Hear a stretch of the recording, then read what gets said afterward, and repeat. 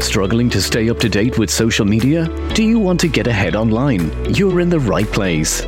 Welcome to the Public Sector Marketing Show, the podcast for public sector professionals who want to elevate their digital communications. Here's your host, Joanne Sweeney. Hello and welcome to episode 83 of the Public Sector Marketing Show. Right now across the world, there are very many public sector pros working on an EU-funded project and beyond the 27 member states. In this episode, I bring you under the bonnet of EU project communications, how to go from complex to concise, and how you should show, don't tell when promoting your EU project. You'll also want to understand the rules of EU engagement. And I speak to Wendy Namisnik. She is KDM Project Manager, and KDM is the Prep4Blue Work Package 2 leader. So as you can tell, it is complex of how we describe who is working on what project, because very often there are lots of collaborators. But stay around and find out how you can improve your EU-funded project communications.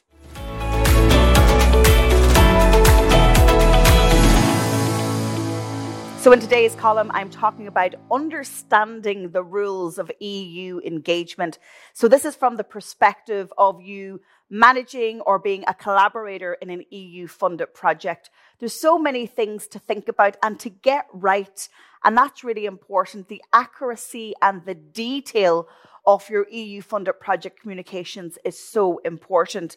Let's start off with branding. So there will be brand guidelines from the European Commission and the relevant project or department or directorate that you're working with. So you want to get that clear from the outside and how that branding then aligns with your own project branding. The language that you use in terms of what we call in comms, the boilerplate. So the boilerplate statement is how you describe how your project is funded and how it is supported. So that's really important. So you need to get that correct, and that will feature in all of your communications. Many EU-funded projects have a lot of partners and stakeholders and collaborators. So when crafting your message and creating your website and setting up your social and your email marketing, you want to have their footprint and their branding in it. So getting clarity on that is really important. You'll also want to link back and signpost back to your funding organization, whether that's a main website, a landing page, or their YouTube videos, tagging them on social media. What are the correct hashtags to use? Then we're stepping into being able to communicate clearly the public impact of your project, because that's what you pitched for, right? When you were pitching for this funding, you spoke about the impact that it's going to make, whether it's to marine science, whether it's to health technology, whether it's to agri and the green transition. So the public impact piece is really important, because we can get caught up in the rules of communications from an EU perspective, but then lose the message to the public. So crafting that and using my tips around storytelling will help you achieve it. Transparency is utmost important, because this is public funds paid by citizens and governments of the member states. So having transparency around what's happening in your project is a core part of your communications. And then bringing it all back and having a consistent communications plan. So once you've built up the foundations of the language, the logos, the storytelling, then you can crack on and build out. Public sector pros, do you want to progress in your career? Are you going for promotion? Do you want to stay ahead of the digital media landscape? We can help you. View our training calendar at publicsectormarketingpros.com. We're all familiar with the adage, when you're explaining, you're losing. When it comes to EU projects, you really need to move from complex to concise. And my advice to you in this consulting segment is to show, don't tell when promoting your EU project. I'll go back to some of the tips in last week's episode about putting the main character at the heart of your storytelling. We can get lost up in the official language, and that's what should not happen when you're telling your story about your project. So one great example of the show don't tell approach is an EU-funded project called Plastic Pirates. Now, this project brings education into the classroom, and it's targeted at young children of primary school going age, and it's teaching them all about how plastic is impacting our oceans and our waters, and they're encouraged to get involved in beach cleanups with Plastic Pirates project managers. But then that impact and that resonance that the children have can scale up to their classroom, to their family, to their community. And then showing, not telling, means visually presenting how a project works. Show us the people on the ground. Where is the impact? The impact, obviously, is with these children in the classroom, but also on the coasts and near waters. So my challenge to you today is to show, don't tell your EU project. Get your team around a table and start brainstorming how you can do your communications better.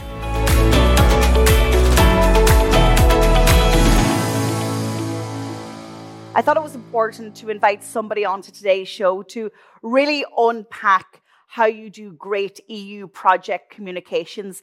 And that person is Wendy Namisnik. Now, she is a KDM project manager, and KDM is the Prep4Blue Work Package 2 leader. So I asked Wendy what her role is in communications on her Prep4Blue project and how she plans, delivers, and measures great EU communications. Wendy, thank you so much for joining me on the Public Sector Marketing Show. Thank you for having me, Joanne. Listen, tell everyone a little bit about you and your career to date. Oh, it's a long story. So I'm Wendy, and I'm a project manager at KDM, which is Consortia Deutsche Meeresforschung, or the German Marine Research Consortium. And I got here through a very long and complicated story. My background in journalism started as young as when I was 12, I think I was 13. I got recruited to be a co-editor on my junior high yearbook. And then I also was in my high school yearbook. And then when I went on to university, I studied journalism and I wrote for my university newspaper. And I got my degree in journalism. And then I kind of took a hiatus from that for a while. And when I finally came back to it, I got my master's in international relations. And I started working for organizations that hired me to do communications work on behalf of the environment.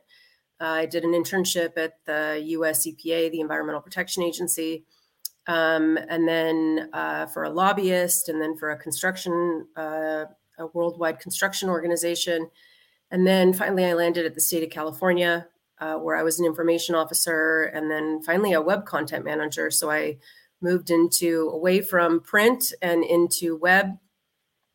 And then when I decided to move to Germany to study German and kind of get out of the US for a while, I was offered a job at the Leibniz Institute in Bremen, and it was working on my first European Commission project. And the role was largely communications and capacity development and helping to manage a work package there. And that was a 2-year contract. And when that contract ended, I was picked up by KDM. Leibniz Institute was a member of KDM. And I had worked closely with Stefan at KDM. And so he decided to offer me a contract. And then we got this Prep4Blue project. And so now I'm permanent on this for the length of this contract. So, and it was funny because years ago when I had got away from communications, I had kind of made like a vision board, and I made a statement that I wanted to live and work in Europe doing communications on behalf of the environment. And somehow, some way, that is exactly what I'm doing. And I ended up here, and sometimes I really can't believe it happened. You know, when I listened to that backstory, and I've heard it before, right? But when I listened to it, and who says it? Is it Steve Jobs said you can only join the dots back after it happens? That makes perfect sense. But it makes perfect sense career to date. And I love an old vision board myself. And I think that also But here, we all starting as go on. We all go through those phases, right, where we have to figure out what is it I want to do. When I was transitioning, getting my master's degree, because I went back to school late. I was in my 30s when I went back for my master's. And I had been working in real estate for a while. And I knew in America it was going to crash because I saw the kind of loans that were being done. And I thought, I have to get back to what's important to me and what's important to me. And I made this board and I thought, this is what I'm good at. This is what I've done my whole life. This is where I can make a difference. And then, I mean, it took a while to get here, but I'm finally here.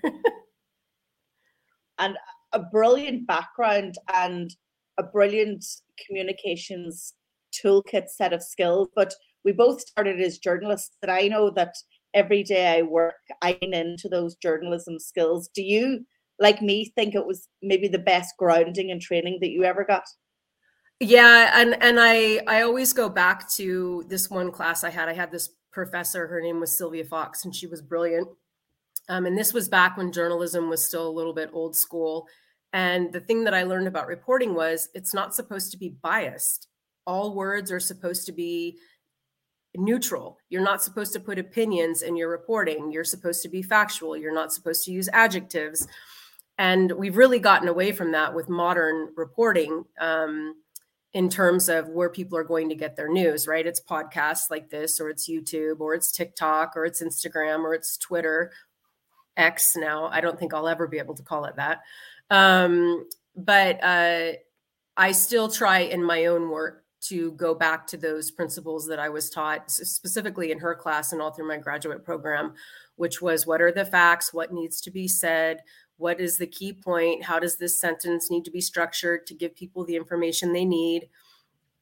And so I definitely always go back to that. I don't know that those same skills are as relevant today as they were back then, because like I said, everyone's getting their news from different formats and in different ways.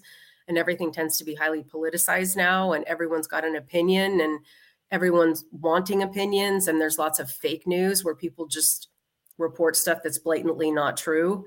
But I always try and stick to my original background. Prep4Blue is a massive project, but also it's one that has, I mean, huge environmental impact, and the network of stakeholders and collaborators that you are engaged with and have conversations with every day is quite remarkable. But tell our listeners and our viewers a little bit about it. So Prep4Blue it's funded by the EC under the Horizon program, and it's the first and overarching mission ocean and waters coordination and support action. So when they started this mission, it's one of 5 missions. It's mission ocean and waters, and it's restore them by 2030. We were funded first in to support what's called the lighthouse areas, which are geographic locations around Europe, to create tools and pilot things for them to sort of help support them and get the ball rolling in the first phase of Mission Ocean and Waters. And so we're developing tools and guidelines, methodologies to be used by the stakeholders on all mission-funded projects. And basically the goal is to optimize and create synthesis across the mission activities and provide solutions so that there's more cohesion, there's more connectivity, there's more public awareness, there's more collaboration. And that so hopefully this mission actually makes a difference and that people can see tangible results and we know we're doing something right through this project. There's hundreds of projects, smaller projects that aren't CSAs that are involved in the mission. And I would say at this point, thousands of people working in different capacities in some way that directly or indirectly support Mission Ocean and Waters. And as a great communicator, you articulated that really well. But let's talk about the communications aspect of it. And how do you coordinate comms for a project with such a big ambition for the European Commission as the funder, and then with this network of stakeholders? Like, I've seen you in action, and I always tell you it's one of your superpowers, how you can navigate, bring people together. And I just wanted to bring you on the show for you to share some of your magic powers with my tribe. Thank you for saying that. So when we first were funded with this, and we knew that our work package was going to be on communications, and there's actually another work package in Prep4Blue that also does communications, but they are communicating Prep4Blue as a project. We decided to take on the task of helping to communicate the mission for the larger public audience. And so one of the first things that you have to do, and it's one of your tasks and deliverables in most projects, is develop a communication plan. And so we sit down first and we do a communications plan. And part of my communications plan is always, and I learned this when I was working at Leibniz, there's a lot of reinventing the wheel and duplicating other projects' work and other communications work. And I didn't want us to do that. And so I knew first off that I needed to get a group at the European Commission talking to us, specifically their communications people.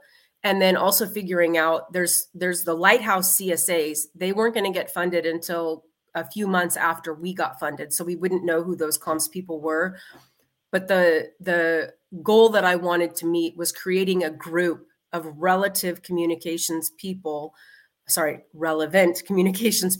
from the European Commission and from the lighthouses. And then later down the road, as the other projects get funded, their communications people as well. Once this group gets formulated, then we can start trying to set meetings. And then in these meetings, we can talk about things that have already been developed. Like, for example, we said we would develop the branding for Mission Ocean and Waters. But come to find out, when the project started, the European Commission had already done that. They already had a team working on this stuff. So if I wouldn't have done that initial reach out to their comms teams through our project officer, we would have never known that, and we would have reinvented the wheel and spent money and time doing something that was already done. So I knew right away we had to get in contact with all these people to make sure we didn't do that, and to get the right resources from the European Commission, because if they'd already done the branding, that would mean they would want us in the lighthouses to stick to their branding. So that was really key for us. And then, of course, once you start having these regular meetings, you can start hearing from people about what they're missing, what they want, what they can't find, what they need, what's already been done, what's out there, where to find it. And then it kind of helps the communications start flowing in a much better way, because then people aren't wasting their time or their money or their effort looking for things that already exist or recreating them. And I think when you're working with the European Commission or any large stakeholder network of different partners, this is really the most important. Get the comms people together regularly talking so that people aren't going off in their own direction. I used to work for a construction organization, and they were international, and they had like 60 something offices. And each one of those offices was doing their own thing, using their own branding, doing their own logo. And they were one entity. And they actually had two offices bid on the same project under the same umbrella name. And it reflected so poorly on them. And so they hired my boss at the time to come in and streamline all the offices, get everyone using the same branding, everyone consistent messaging, everyone using the same logo, and then stop all of these individual offices from creating their own flyers and all this kind of stuff.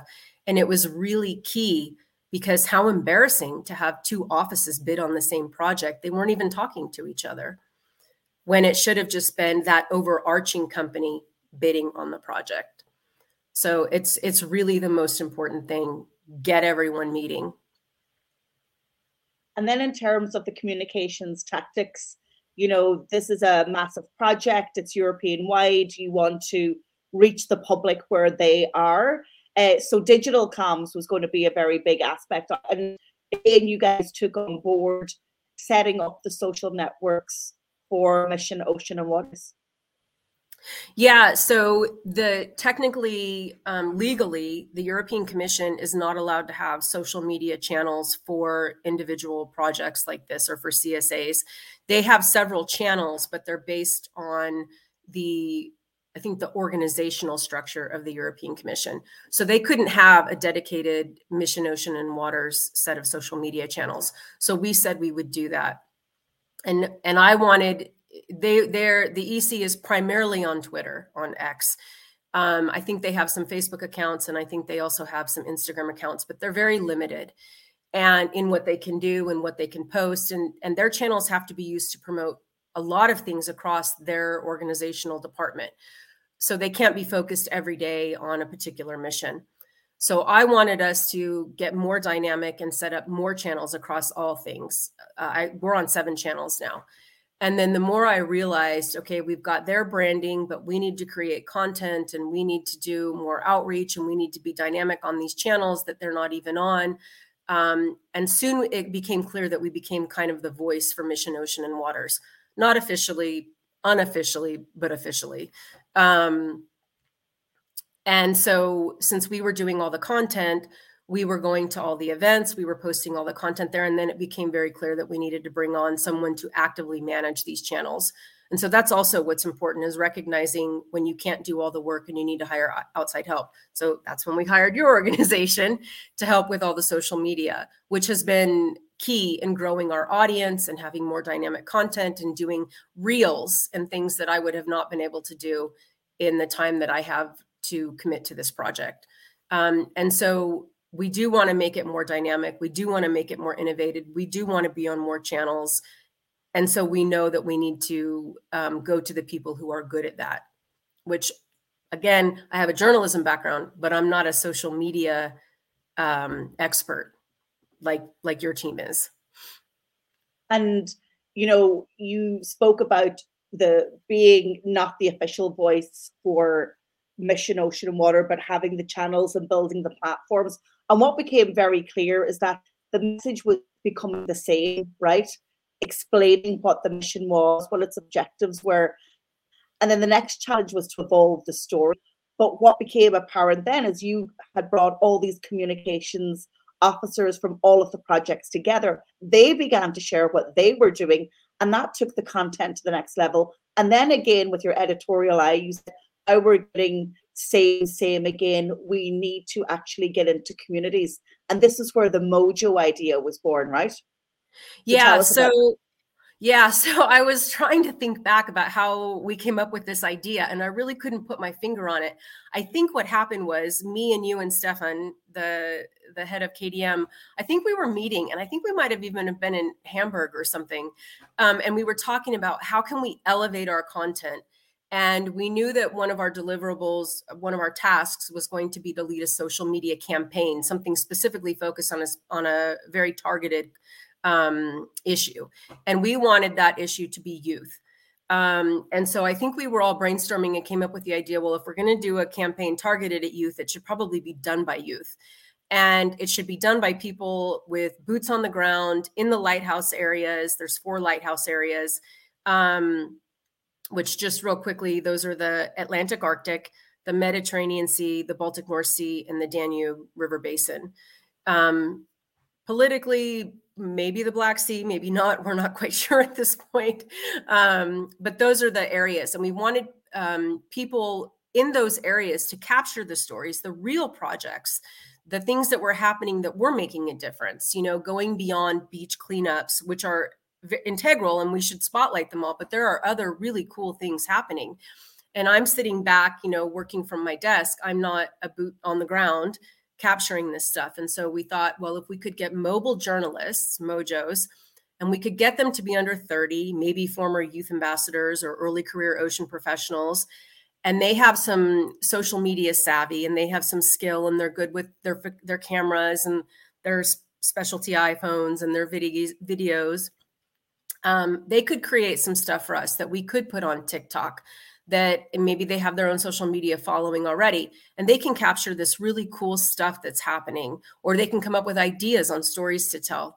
And then we can expand our social media content and grow these other channels, which typically have not been tapped into by the larger organizations that are being run by, dare I say, wiser people, a little older and wiser. And maybe they're not active on TikTok, but TikTok is what's growing, right? Or these new channels are what's growing. And these are the people we want to reach too. We don't want it to just be the Twitter, the X audience. We don't want it to be an echo chamber of the people who are already working on the projects. We want to reach the public. We want to reach the youth. We want to reach your average citizen who can say, hey, how can I get involved? Can I get involved? What could I do? Why does this matter? Why is the European Commission important? Why is the funding of these projects important? What are these projects accomplishing? You know, how does this affect me in my daily life? And to see that it does, and this is how, but more importantly, to show them in a fun and innovative and dynamic way, which, you know, for our team is a little bit more difficult to do. Yeah, and that's a really important point. You keep challenging the communications, the storytelling, and the impact that the social is doing. And that challenges us then to come up with new ideas and take it to the next level. So currently the Mojos are right now, as we speak, out on the field in Georgia, in Germany, in Amsterdam, and in Ireland, collecting those stories, and are coming soon. But I want to shift gears again, and you know, people who are working on EU projects from a comms perspective, it can be overwhelming and huge demands on their shoulders. But what's required from you in terms of reporting success communications? Well, we have periodic reports due as part of the project, and we actually have one coming up. I'm going to look at it from an editing perspective, but I think my boss at KDM is probably going to be writing that report.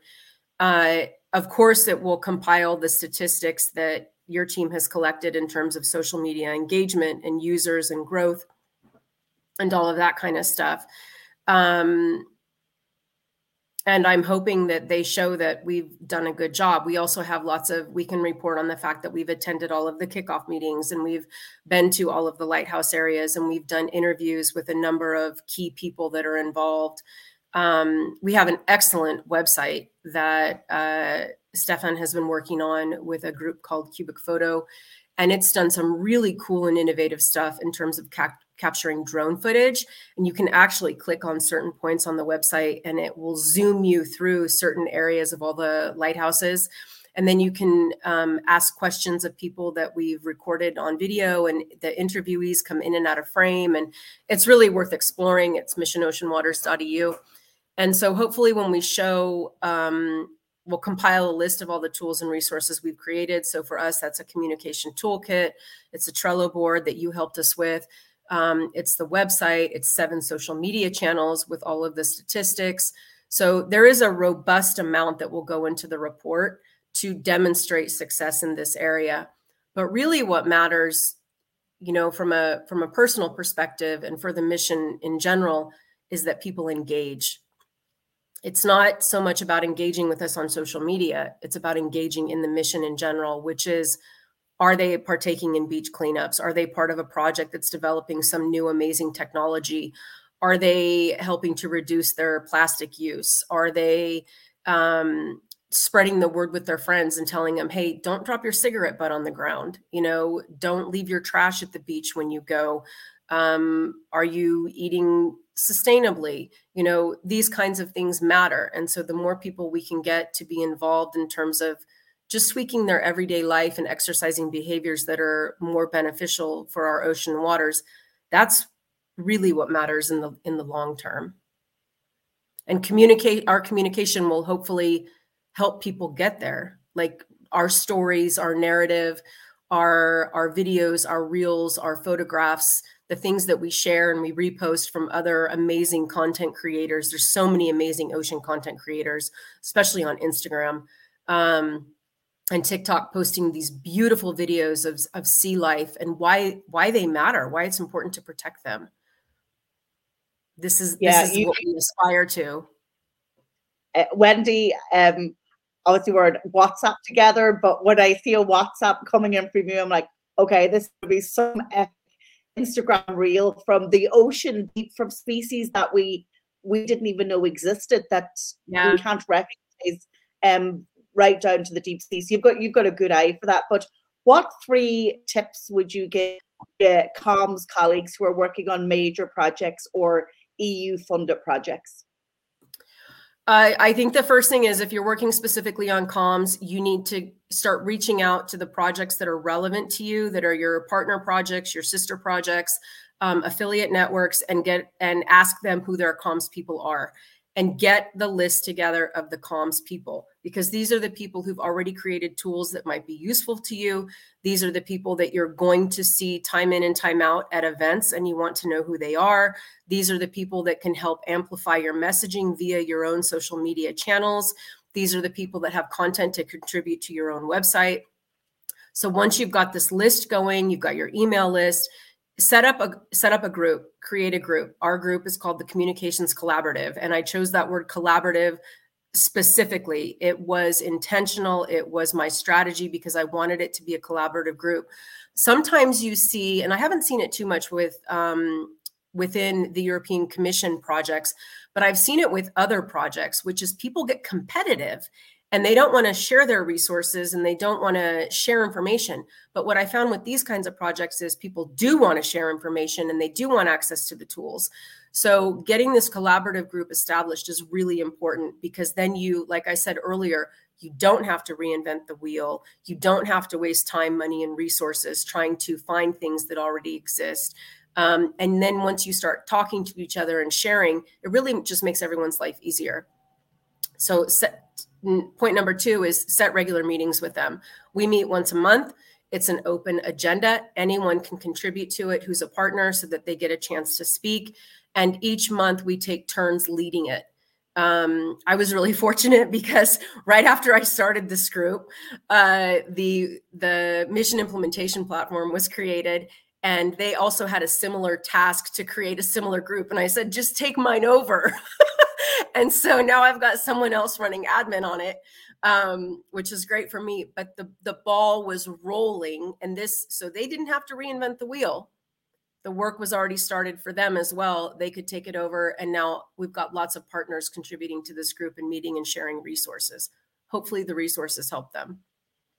And point number 3, like we've talked about, look for ideas outside the box, because so many times with this older approach to projects, people get stuck in the same generic posts about, hey, support the mission, or go to this event. But that's not going to capture a newer audience that's looking for instant gratification, or that wants to see something pretty, or wants to hear the political spin on it, or maybe is looking for the controversy in something.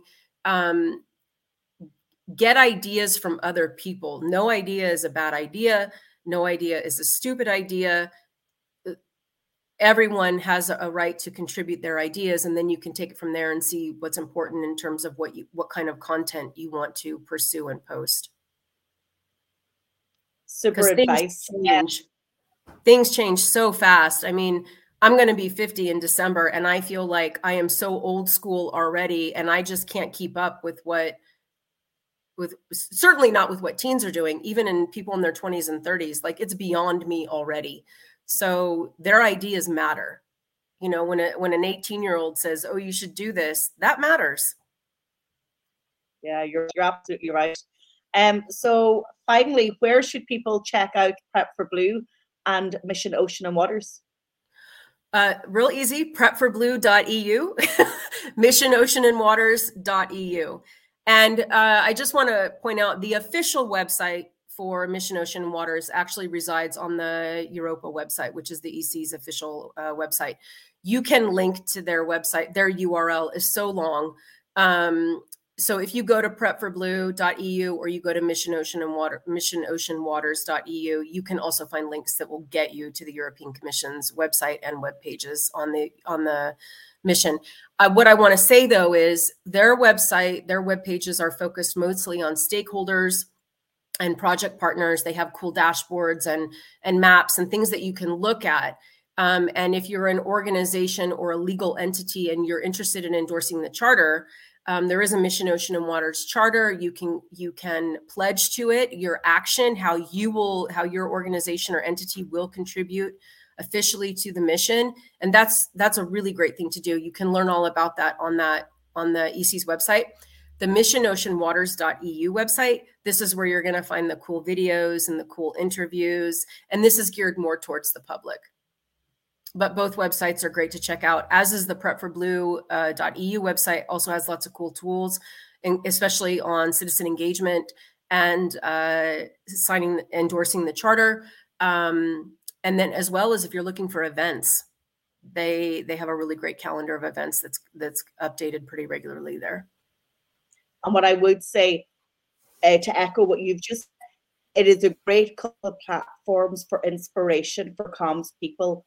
Even if you're not working on an EU-funded project, you keep it dynamic, Wendy, and whether you say you can't keep up with young folk, but you definitely understand what you want to get out of comms, and you're a visionary. But as always, great to chat to you, and I'm sure I'll see you next week. But thanks for coming on the podcast. Yeah, thanks, Joanne. I appreciate you having me. And just another message to everyone out there: support the mission in any way you can, and every little bit matters.